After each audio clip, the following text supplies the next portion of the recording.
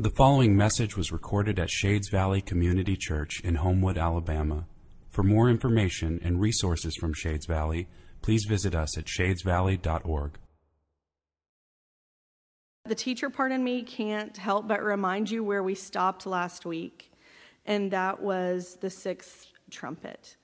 And so I'm going to pick up here in Revelation 10 and hang with me because I'm going to read Revelation 10:1 through 11:15. Grace upon my mouth, Lord, as I try to read all this. Then I saw another mighty angel coming down from heaven, wrapped in a cloud, with a rainbow over his head, and his face was like the sun, and his legs like pillars of fire. He had a little scroll open in his hand, and he set his right foot on the sea and his left foot on the land, and calling out with a loud voice like a lion roaring. When he called out, the seven thunders sounded. And when the seven thunders had sounded, I was about to write, but I heard a voice from heaven saying, "Seal up what the seven thunders have said, and do not write it down." And the angel whom I saw standing on the sea and on the land raised his right hand to heaven and swore by him who lives forever and ever, who created heaven and what is in it, and the earth and what is in it, and the sea and what is in it, that there would be no more delay.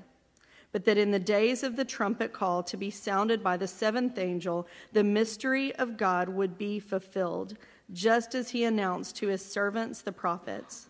Then the voice that I had heard from heaven spoke to me again, saying, "Go, take the scroll that is open in the hand of the angel who is standing on the sea and on the land." So I went to the scroll and told him to give me the little scroll. And he said to me, "Take and eat it. It will make your stomach bitter, but in your mouth it will be sweet as honey."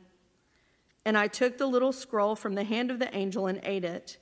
It was sweet as honey in my mouth, but when I had eaten it, my stomach was made bitter. And I was told, "You must again prophesy about many peoples and nations and languages and kings." Then I was given a measuring rod like a staff, and I was told, "Rise and measure the temple of God and the altar and those who worship there, but do not measure the court outside the temple. Leave that out, for it is given over to the nations, and they will trample the holy city for 42 months. And I will grant authority to my 2 witnesses, and they will prophesy for 1,260 days, clothed in sackcloth. These are the 2 olive trees and the 2 lampstands that stand before the Lord of the earth. And if anyone would harm them, fire pours from their mouths and consumes their foes. If anyone would harm them, this is how he is doomed to be killed. They have the power to shut the sky, that no rain may fall during the days of their prophesying, and they have power over the waters to turn them into blood and to strike the earth with every kind of plague as often as they desire. And when they have finished their testimony, the beast that rises from the bottomless pit will make war on them and conquer them and kill them. And their dead bodies will lie in the street of the great city that symbolically is called Sodom and Egypt, where their Lord was crucified. For 3.5 days, some from the peoples and tribes and languages and nations will gaze at their dead bodies and refuse to let them be placed in a tomb. And those who dwell on the earth will rejoice over them and make merry and exchange presents, because these 2 prophets had been a torment to those who dwell on the earth. But after the 3.5 days, a breath of life from God entered them, and they stood up on their feet, and great fear fell on those who saw them. Then they heard a loud voice from heaven saying to them, "Come up here." And they went up to heaven in a cloud, and their enemies watched them. And at that hour there was a great earthquake, and 1/10 of the city fell. 7,000 people were killed in the earthquake, and the rest were terrified and gave glory to the God of heaven. The second woe has passed. Behold, the third woe is soon to come. Then the 7th angel blew his trumpet, and there were loud voices in heaven saying, "The kingdom of the world has become the kingdom of our Lord and of his Christ, and he shall reign forever and ever." This is the word of the Lord. So I do invite you to open your Bibles to the very heart of the book of Revelation, chapters 10 and 11. I wonder if you ever feel like the plan and purposes of God are failing. Like when you look around this world, when you click through the news, watch the news, are you ever left asking, God, are you even doing anything through your church? And is it having any effect on the world? I felt those questions pounding in my heart, particularly when we reached the end of Revelation chapter 8 and chapter 9. Those chapters gave us a vision of what God is doing right now, all throughout the last days of the church age, from Christ's resurrection until His return. We got a vision of 7 trumpets that showed us God is active right now. They showed us specifically that God is active answering our prayers. Answering our prayers by sovereignly using all of the evil of this world He's using the evil of this world as trumpet blasts of warning to the world. If you remember, the first 4 trumpets warned the world, they served to warn the world of all the emptiness of their idolatry and immorality. But I have to ask, are those trumpets even working? Because people aren't repenting. People aren't repenting because trumpets 5 and 6, if you remember, they showed us that Satan and his hordes actively work to deceive the world and keep them clinging to their idolatry and immorality. Satan and his hordes actively work to deceive the world and respond so that they will respond to God's warnings with more rebellion, not with repentance. And I don't know if you remember, but at the end of chapter 9, it looked like Satan is successful. Look at the very end of chapter 9. Verse 20, the rest of mankind who were not killed by these plagues did not repent. They did not repent of the works of their hand, immorality, nor of worshiping demons and idols, idolatry. They didn't repent. This is why the final 3 trumpets are also called 3 woes. Because at least as the first 2 of these are blown, does it not look like Satan is conquering and this world is his kingdom? Shades, right here at the end of chapter 9, does it not feel like the plan and purposes of God are failing? Are we not left asking, God, are you even doing anything through your church, and is it having any effect on the world? Those are the questions that I think are beating in our hearts, and Revelation answers them with its own heartbeat. Shades, this is the heart of Revelation, not just because it's right at the middle, chapters 10 and 11. No, this is the heart of Revelation. Revelation beats with the heart of Revelation beats with what God is doing through His church and how that is affecting the world. And this whole book comes screeching to a halt so that we might see it. Let's see it together. Let's see the heartbeat of Revelation so that our hearts might beat in rhythm with it. Let's see what God is doing and how that is affecting the world. See it with me. Revelation 10, starting in verse 1. Then I saw another mighty angel coming down from heaven, wrapped in a cloud, with a rainbow over his head, and his face was like the sun. His legs were like pillars of fire. This is not what we expect right here. We're expecting the third and final woe, or in other words, we're expecting to get trumpet number 7. But the book of Revelation screeches to a halt. For nearly 2 chapters, we get an interlude.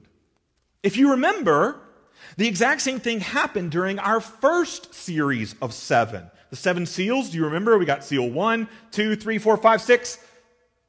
Interlude. Seal 6 made us feel like Christ was about to return, final judgment was about to take place, but then it all got delayed. As if to say, final judgment is not here yet. And now we feel the same thing again. As we got trumpet 1, 2, 3, 4, 5, 6. Interlude. Trumpet 7, final judgment, gets delayed again, as if to tell us one more time, final judgment isn't here yet. Yes, you just saw in chapter 9 and verse 20, yes, you just saw at the end of trumpet 6 that the world was not repenting, but there's time to repent yet. Final judgment's not here yet. there's still time to repent. But I'm left asking, what does that matter? What does that matter? Because the trumpets have shown us that despite all God is doing to warn the world, they're only responding in rebellion. Unless we haven't seen all that God is doing through the trumpets. Do you remember last week or 2 weeks ago? We saw that God's trumpet blast, yes, they warn the world, but that's not all they do. They warn the world, but they also wake the church. They wake us when we have gone astray and embraced idolatry and immorality. They wake us, and when true Christians are awakened to the fact they've been embracing idols and immorality, they don't respond in rebellion, they respond in repentance. Repentance that we saw leads to worship that serves as a witness to the world. And I wonder, could that be what this interlude is about? I mean, the interlude back in the seals, between seal 6 and seal 7, that interlude, if you remember, was about what God is doing for His church, sealing us so that we might conquer. Could it be that the interlude between trumpets 6 and 7 are showing us what God is doing through His church? And could that have an effect on the world? Perhaps that's what this mighty angel is doing here in Revelation 10. Perhaps he is here to help us see what God is doing through His church and how that is affecting the world. Look at it again with me. Chapter 10, we're going to read verses 1 through 3. I saw another mighty angel coming down from heaven, wrapped in a cloud, rainbow over his head, face shining like the sun, legs like pillars of fire. And he had a little scroll open in his hand. And he set his right foot on the sea and his left foot on the land. He's got a surf and turf stance going on right here. And he called out with a loud voice like a lion roaring. And when he called out, the seven thunders sounded. This mighty angel right here, the imagery used to describe him, it kind of reminds us of God. Does it not? There's a rainbow over his head, a rainbow like we saw around God's throne in chapter 4. Verse 5 will tell us that his hands stretch all the way up to the heavens, even while he's got 1 foot on the land and 1 foot on the sea. All of that is symbolism of sovereignty. Because when you get to verse 6, it's going to say really explicitly that our God is the one who created heaven, land, and sea, and all that is in them. This angel somehow reminds us of God, but not just God, he also reminds us of Christ. His face is shining like the sun. His voice sounds like a lion. That's all imagery from chapters 1 and 5 with visions of Christ. And I think all this imagery is meant to tell us that the source of this angel's message, the scroll that he brings,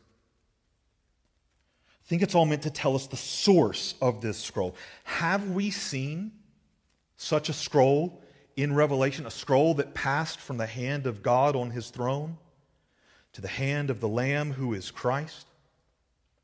Perhaps a scroll sealed with 7 seals that a mighty angel, like the one here, had to call out to all of creation to see if anyone could open the scroll. Shades, do you remember this scroll from chapter 5? Have you forgotten about this scroll? While we've wandered into all the details of Jesus breaking the seals on this scroll and the trumpet sounding after it, all of it has been preparing us to open and see the contents of this scroll. Jesus broke its seals so that its contents might finally be revealed. Is this not exactly what we find in the mighty angel's hand? Verse 2, he had a little scroll open, not sealed anymore, open in his hand. Shades, at the heart of this big book that we call Revelation, we find a little book, a little scroll that is Revelation's heart. Like the little organ, compared with the rest of my body, the little organ of my heart pumps blood to the rest of my body. I believe, this little scroll sets the pulse for the rest of Revelation. This is Revelation's heartbeat. Everything that's come before has been preparing us for this. All you got to do is go back to the very first verse of the book and you can see that. In Revelation in 1:1, we are told that a revelation is coming our way. It comes from God on the throne, given to Christ the Lamb. It's going to come from Christ through an angel to his servant John for the church. That's what we've got. A revelation from God to Jesus, to this angel, and I bet we're about to see it be given to John. And John's going to give it to us. We've arrived at the heart of Revelation, this scroll that we called the scroll of the conquering kingdom. You remember it?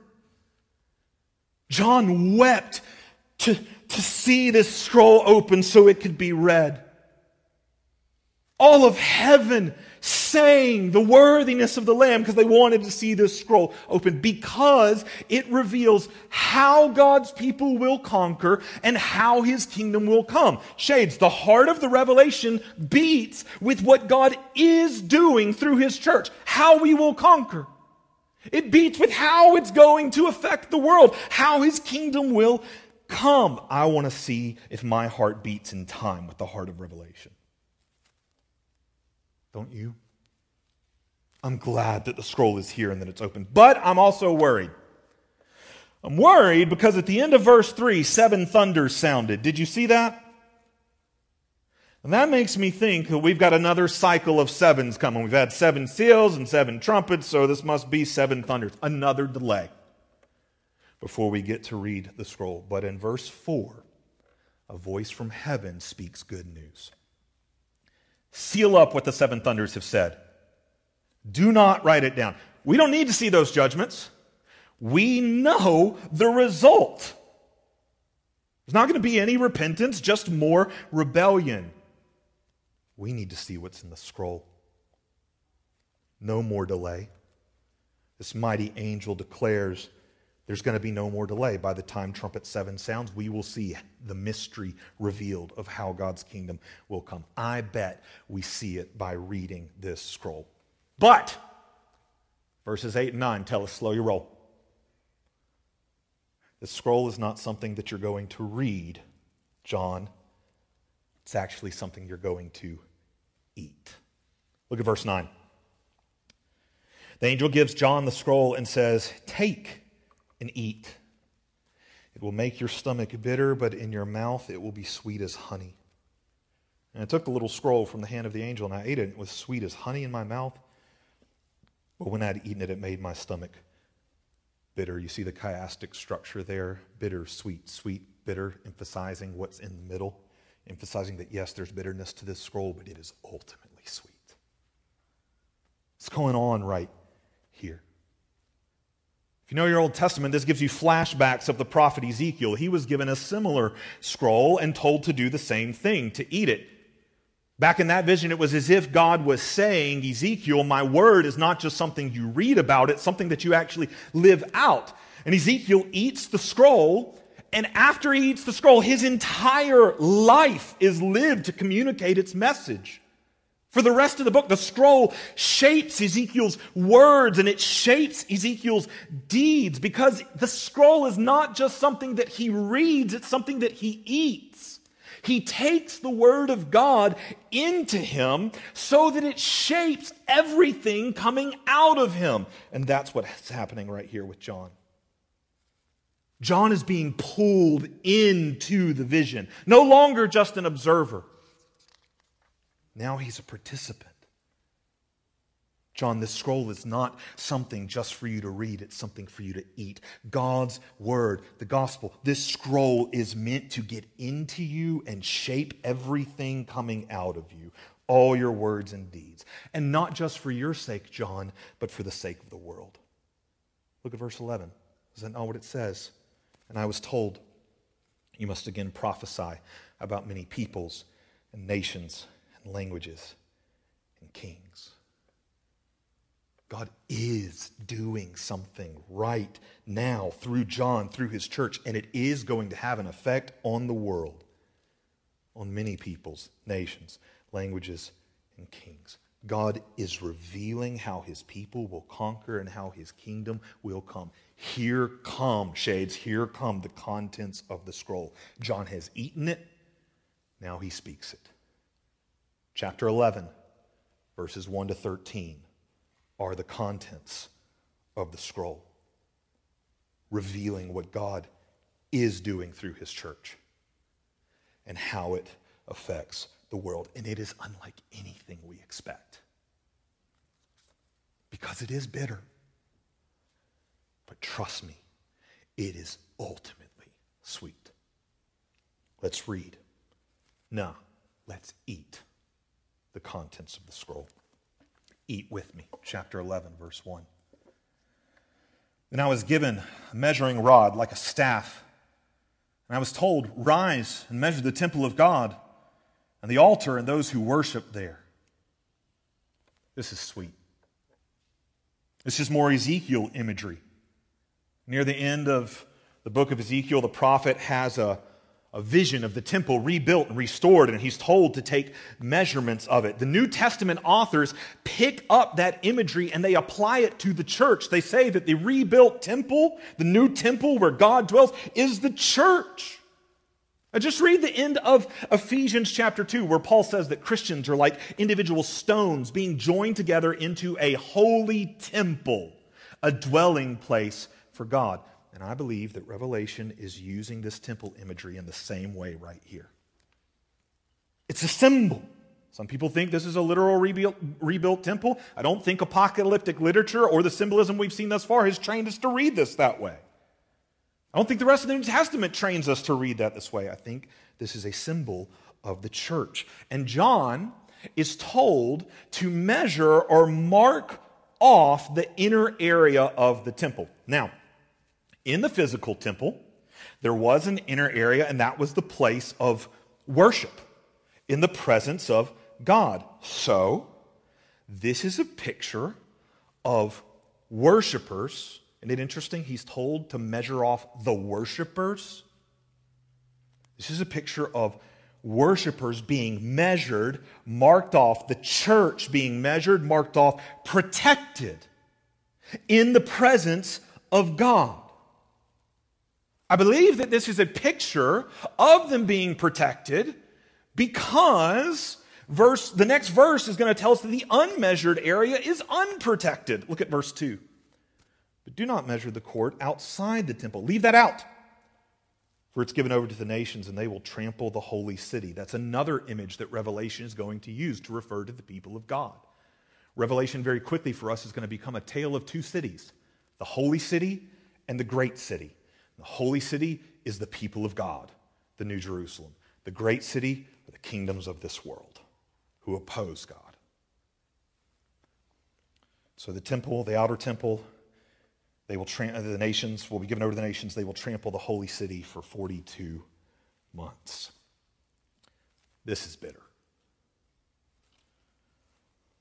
If the temple and the holy city are symbols for the church, then what does it mean for them to be trampled by the nations? Does it not mean what we've already seen all throughout this book, Shades? That in this world, among the nations, the church will face persecution, suffer, and even die, but none of that can kill their true life with Christ. That's protected. I think, right here at the beginning of this interlude, I think we're being reminded of what we saw during the first interlude, back in chapter 7. Remember back in chapter 7 in that interlude, we saw God place a seal of protection on his people. Not physical protection. Remember, they went on to be martyred. He placed a seal, not of physical protection, but spiritual. He has sealed his people with his Holy Spirit to empower us to cling to Christ, even if it costs us our life. We can still cling to Christ because we know that not even death itself can separate us from the love of Jesus. Death can only transport us into his presence.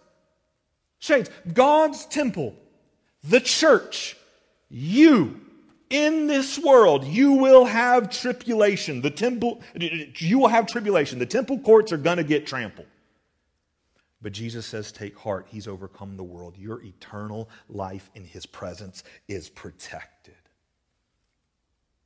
We're being shown these things so that in this world we may have peace no matter what we face. We know we are ultimately protected. Church, this is meant to empower us all throughout the church age, no matter what we face. The church in every age, spiritually protected. That is meant to empower us no matter what persecution we face all throughout the church age, from the time of Christ's resurrection until His return, all 42 months of it. Obviously, I don't think that's a literal 42 months. It is at this point in the book that people love to start doing. So there are people who love to start doing a lot of very literal math. 42 months is 3.5 years. They love to start adding that together. So we get 7 years. You get all sorts of fun things about like 7 years of tribulation and mid-trib, pre-trib, post-trib, all of those kinds of things. Obviously, I don't want to pay any disrespect. There are people that are way more brilliant than I. I just called myself brilliant. I didn't mean to do that. There are people who are brilliant who definitely fall into those circles and camps. But obviously you know by now that I think that the numbers throughout Revelation are symbolic. I think the same thing about these 42 months. I think that they are symbolic for the church age. In fact, we're about to get several numbers coming at us that I believe are all symbolic of the same thing, the church age. That time period from Jesus' resurrection until His return, it's going to be called 42 months, 1,260 days. It's going to be called 3.5 days. It's going to be called a time, times, and half a time. All of those come out to communicate something that has to do with 3.5.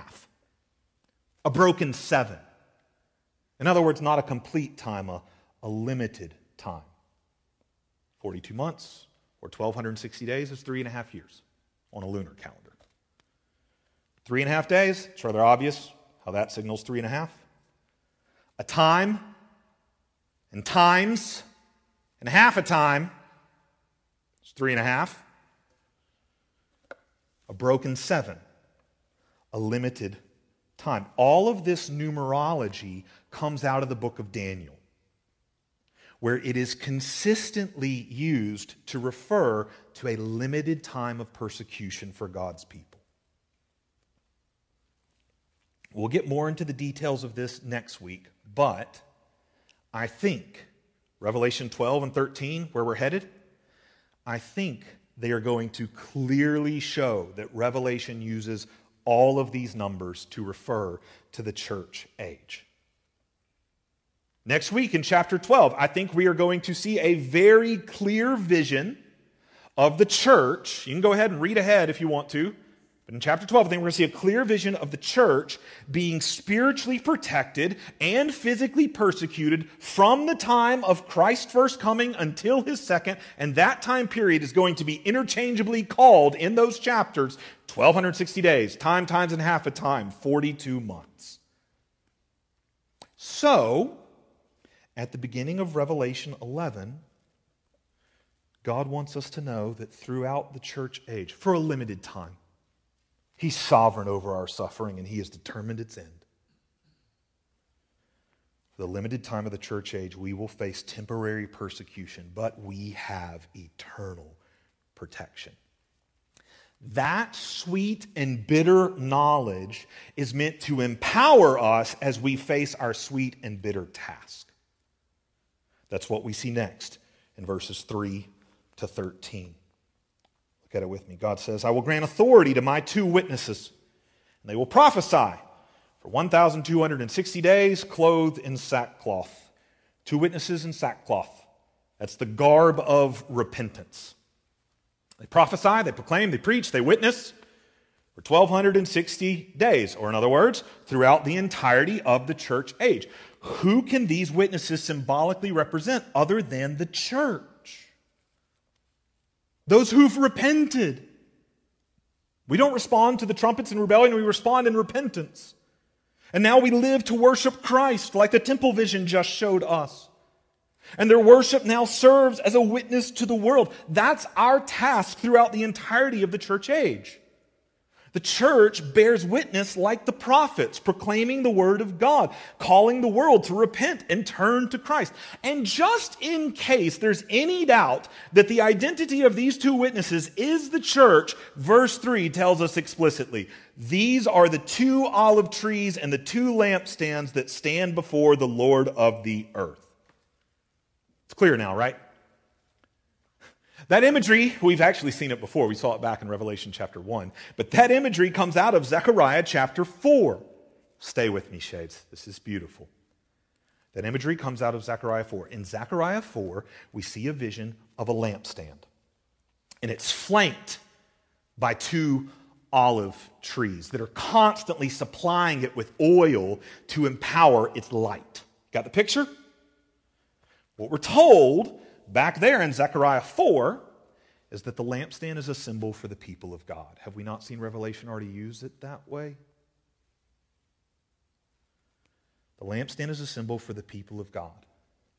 And God is going to work through two olive tree servants. One is the rightful king, Zerubbabel. It's just fun to say. And one is the high priest, Joshua. Two servants. Kingly and a priestly. He's going to work through them to provide the power of His Holy Spirit, the oil, so that the people of God may shine a light on His power by accomplishing their mission. In Zechariah 4, their mission is to rebuild the temple. Shades, see the beauty of this. We, the church, are the lampstands. Was that not the first symbol Revelation ever used of the church? 7 churches were 7 lampstands. Interestingly, if you remember chapters 2 and 3, only 2 of those churches were found faithful. And here we have 2 lampstands. The faithful church. The faithful church that Revelation 1:5 calls a kingdom of priests. Aren't those our 2 olive trees? Kingly one and our priestly one. And are we not a kingdom of priests that God empowers by the oil of His Holy Spirit to accomplish His mission, the building of His new temple, the church made up of people from every tribe and every nation and every tongue? Shades, this is an image of our sweet task until the day that Jesus comes. We bear witness with our words, shining forth the light of the gospel from the lampstand of the church. Is that not what these witnesses do? But in verses 5 and 10, we see that this task is not just sweet, it's bitter too. Look at verse 5. If anyone would harm them, fire pours from their mouth and consumes their foes. If anyone would harm them, this is how he is doomed to be killed. And they have the power to shut the sky that no rain may fall during the days of their prophesying. And they have the power over the waters to turn them into blood and to strike the earth with every kind of plague as often as they desire. We've seen fire pour from mouths before. I don't know if you remember it, back in chapter 9. That was an image for demonic deception. Demonic locusts and horses, fire coming out their mouth. There's an image for demonic deception that leads to death. But I've said this is the church bearing witness to the gospel, and the gospel is not deception that leads to death. It's truth leading to life. Why does the gospel coming out of the mouth of the church fall like fire on those who oppose them? I think Paul explains it best in 2 Corinthians 2:15.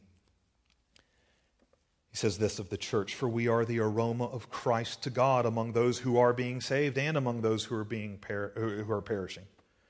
To one, we're a fragrance from death to death. To the other, a fragrance from life to life." In other words, Paul says that when Christians proclaim the gospel, it lands on different people differently. To those being saved, it's like the sweet smelling fragrance of life. To those who are perishing, it is like the bitter smell of death. The gospel falls like fire on those who reject Christ and His church because The gospel declares that apart from Christ and His church, there's nothing but death. We don't want that for the world. That's why we proclaim the gospel to them, because we want them to smell its sweetness. That's why we proclaim the gospel to the world. That's why we pray for the world, because we want them to come to repentance. I think that's what's being pictured in verse 6. In verse 6, where we're told the witnesses have the power to stop up the rain, to turn water to blood, and strike the earth with all sorts of plagues as we desire. That's Elijah and Moses like power, both of which used their power both of which their miracles, their power, all of that was aimed at getting people to repent. And weren't trumpets 1 through 4, like we saw a few weeks ago, weren't trumpets 1 through 4 answers to our prayers that look just like these plagues? We can pray as often as we desire. God, wake them up. Do what it takes, whatever it takes. Wake them up. I think that's what's being pictured here. We preach and we pray. We preach and we pray. We proclaim the gospel even when it falls like fire. Shades, this is one of the ways you can know whether or not you're preaching the gospel. Some people think that when you preach the gospel, it should always be met with acceptance. If that's what you're preaching, you're not preaching the gospel. You may be preaching a prosperity gospel, you may be preaching a health wealth gospel, you may be preaching something that the world already wants without wanting Jesus, but you're not preaching the gospel of Christ crucified. Some people think that when you preach the gospel, all you should experience is rejection. Isn't that what we're seeing right here? I don't think that's it at all. I'll explain in just a minute. But those people that think when you preach the gospel, all you should experience is rejection, we call those people jerks. The Bible consistently shows us that there are some to whom the preaching of the gospel smells like life, and some it smells like death. There are those to whom it is sweet, and those to whom it is bitter, and there are those that we see right here upon whom it falls like fire. We preach and we pray. We preach and we pray. And we suffer bitter persecution. So what are we to do? Give up? Or could it be that God is not just using our preaching and our praying to witness to the world, but could He actually be using our persecution too? Could God be using our words and our wounds? Look at verse 7. And when they had finished their testimony, the beast that rises from the bottomless pit will make war on them and conquer them and kill them. And their dead bodies will lie in the street of the great city that symbolically is called Sodom in Egypt, where their Lord was crucified. For 3.5 days, some people from the tribes, nations, languages will gaze at their dead bodies and refuse to let them be placed in a tomb. And those who dwell on the earth will rejoice over them and make merry and exchange presents, because these 2 prophets have been a torment to those who dwell on the earth. These 2 bear witness until the sovereign God says they're finished, and they're not killed a moment before, invincible, until it is their time. Then we see that they're killed by a satanically empowered beast. It comes from the abyss. It's satanically empowered. We'll learn more about this beast in the coming weeks, but right now, just know that the Bible commonly uses beasts as images for world powers that oppose and oppress God's people. So the beastly powers of this world kill the witnesses, and through them it looks like Satan has conquered, and the world is now his kingdom. For the world dishonors these witnesses by refusing them burial, one of the greatest insults in the first century world. The world celebrates their death like it's thinking Christmas, exchanging gifts. This looks like permanent defeat. This is so bitter. But verse 11 turns things sweet. But after 3.5 days, a breath of life from God entered them, and they stood on their feet, and great fear fell on those who saw them. Then they heard a loud voice from heaven saying, "Come up here." And they went up into heaven in a cloud, and their enemies watched them. And at that hour there was a great earthquake, and a tenth of the city fell. 7,000 people were killed in the earthquake, and the rest were terrified and gave glory to the God of heaven. Their death is reversed by resurrection. The bitter has become sweet. Being killed has turned out to be conquering. The gospel word of these witnesses has been vindicated as true. The gospel that declares that through his death and resurrection, Jesus will make all things new, reverse the curse of sin and death, bring about a resurrection and new creation. Is that not what we see right here? These two witnesses, the people of God, resurrected. We get that from the Ezekiel 37 language. They stood on their feet. Resurrection. And they stood on their feet because God breathed into them a breath of life. That's creation language from Genesis 2, because this is an image of new creation. This is the promise of the gospel coming true. And every enemy eye sees it. And verse 13 declares that every knee bows to confess that Jesus Christ is Lord, to the glory of God the Father. Now, what I just described to you, many scholars think that is precisely what this vision, or we could even call it a parable almost. Many scholars think that's what this parable of the church is about. That this story symbolically shows that the church will bear witness, and they may constantly look defeated, and they may ultimately look like they are conquered by the powers of this world, but Christ will come, resurrect, vindicate his people, make all things new, and even those who have rejected him will bow in recognition to who he is. To all of that, I say yes and amen. I believe that that is true. And maybe that is part of what this vision parable is about, but I don't think that's what it's ultimately or even primarily about. I don't think this is ultimately about what happens at the end of the church age. I think it's about what happens all throughout it.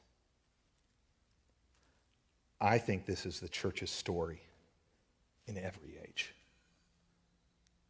I think this is your story. I think that it's mine. This is the story of how the church conquers right now by faithfully clinging to Christ, even if it costs us our very life. This is the story of how we bear witness with our words and our wounds. This is the story of how God uses that to wake the world. This is the story of what God is doing through his church and how it affects the world. I believe that for several reasons, Shades. I believe that because Revelation 13 is going to say that the beast of this world do not just make war, exact same phrase, do not just make war on God's people at the end of time, but throughout the entirety of the church age. I believe it because these witnesses lie dead for 3.5 days. That's another way of saying Christians will be dying for their faith throughout the entirety of the church age. I think that it's called days here instead of years to emphasize that once we have experienced the end of our suffering will seem like it had just been a matter of days. No matter how long we had been here, it will feel like light and momentary affliction compared to the eternal weight of glory that we are now to experience. Christians are being killed all throughout the church age. That's also why the text right here in verse 9 says that people from every tribe, every tongue, every nation, every language witness their deaths. Because throughout the church age, believers are going to be dying for their faith all over the world. That's why the place they die is called the Great City. The Great City, I told you earlier, is a term in Revelation that it will refer to Rome, but it's bigger than Rome. It will refer to every civilization like it.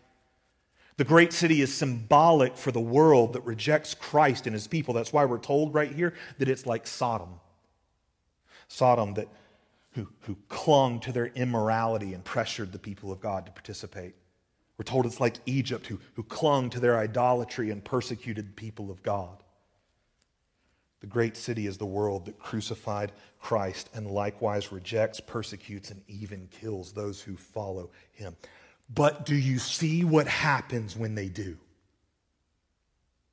When the world persecutes and even kills Christians, do you see what happens when they do? Do you see what happens when Christians' words match their wounds? When our words declare Christ loved you so much that he suffered and died, and our wounds demonstrate a love for them, the world that is willing to suffer and die, do you see what happens?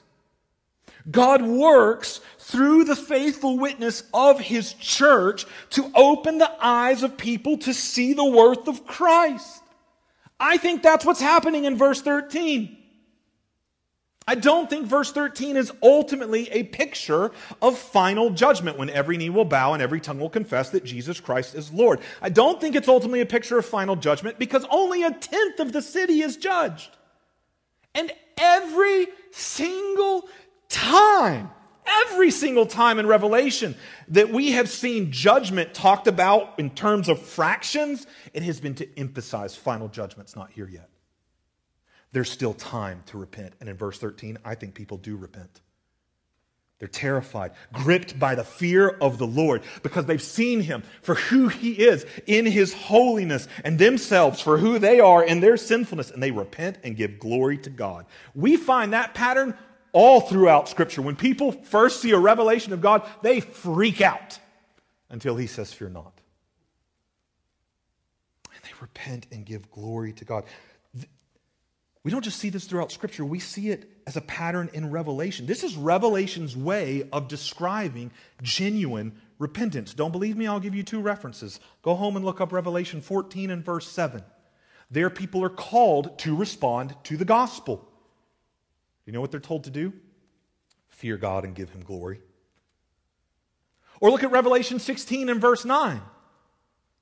There, people are unrepentant and rejecting the gospel, and it's described like this: they did not repent and give God glory. The people in Revelation 13 are repenting and giving glory to God. Why? Because God has opened their eyes to see Jesus through a church that looks like Jesus. Do you see that? Do you see how this parable of the church purposefully mirrors the life of Christ? There's loving proclamation of the sweet news of salvation, but it's only heard as bitter judgment, so people reject the message. They kill the messenger, but 3 days later, well, in our case, 3.5 days later, as if to say we're right behind Jesus, following in his footsteps, there's a resurrection and an ascension, victory and vindication. And when the world sees that we are not defeated by death, what Revelation 20 will actually call the first resurrection, when that sees that we are not defeated by death, many believe. Do you see how our story mirrors the story of Christ? How the church has their eyes open to who Jesus is through a church that looks like Jesus. A church that doesn't just read the gospel, but eats the gospel so that it gets inside them and shapes everything that comes out of them, their words and their wounds. Do we eat the gospel, Shades? We are at the point, that this is the point in Revelation where, like the Apostle John, we are being pulled into the vision. Like no longer may we be observers of what is happening here. We're being called to be participants. Because this scroll is not something for us to merely read, it's something for us to eat. The gospel is meant to get into us and shape everything coming out of us. We're to live our lives to communicate this gospel to every people and tribe and nation and tongue through our words and also through our wounds. Through our words and our wounds, God is showing the world the worth of his Son and saving all who will come. Shades, this is what God is doing through his church. No matter how weak the church appears, no matter how powerless the church appears. It's precisely in our weakness and our powerlessness that he puts his power on full display. It is precisely through crosses that he conquers. That's what he did with Christ. And that's what he does through his church. Christ conquered through the cross as the Lamb who was slain. And we conquer by taking up our cross and following after him as a testimony of his worth to the world. Revelation 12 and verse 6 is going to say it best. It declares that the church, it says, they have conquered by the blood of the Lamb and the word of their testimony, for they love not their lives even unto death. Our words, the word of our testimony, and our wounds. They love not their lives unto death. It's the means of conquering. Our words and our wounds show Christ's worth to the world. That's what God is doing through his church. That is how we conquer. Shades, we don't conquer like the world. We don't conquer by accumulating worldly power. We conquer by displaying the power of God through clinging to Christ even when the powers of this world crush us. We don't conquer like the world. We don't conquer by winning the war of hateful words on social media. We conquer by sharing words of love even when we're hated. We don't conquer by metaphorically or literally killing our enemies, but by dying for them. This is how we conquer, by using our words and our wounds to show the worth of Christ to the world. This is what God is doing through his church. And shades, it is affecting the world. It is. Even if you don't see it right now. Did Christ's cross look like success in the midst of his crucifixion? Yet look at its effects in the world. Has any Christian martyr looked like a success in the midst of their death?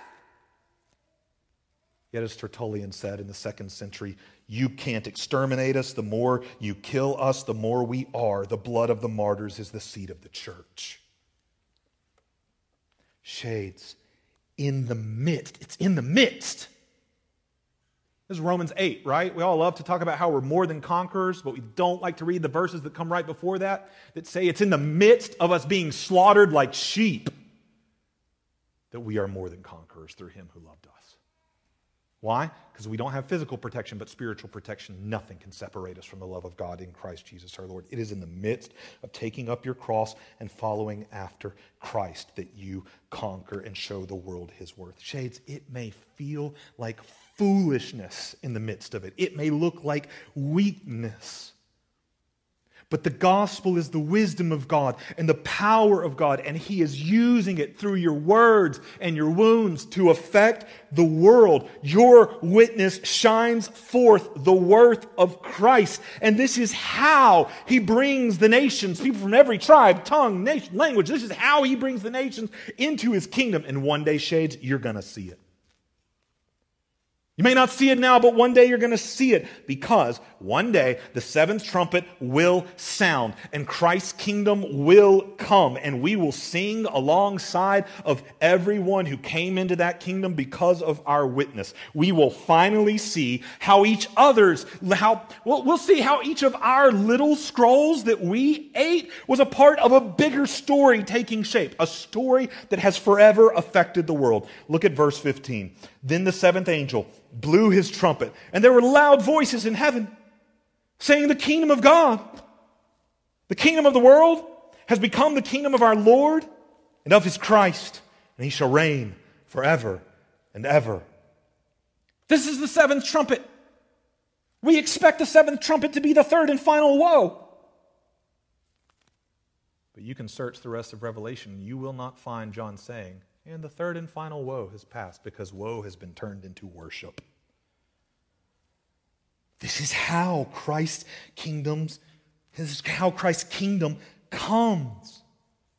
When the witness of the church is done. Christ will return, and all woes will be replaced with worship. For Satan has not conquered, and this world is not his kingdom. The kingdom of the world has become the kingdom of our Lord and his Christ, and he shall reign forever and ever, for he has conquered. Eat this scroll, Shades. Eat it. There's nothing sweeter. Eat this gospel. Take it into you until it shapes everything coming out of you. Bear witness to its worth with your words and with your wounds. Shades, this is what God is doing through his church, and it is affecting the world. This is the heart of Revelation. Does your heart beat in rhythm with it? Shades, let's not just read this scroll. Let's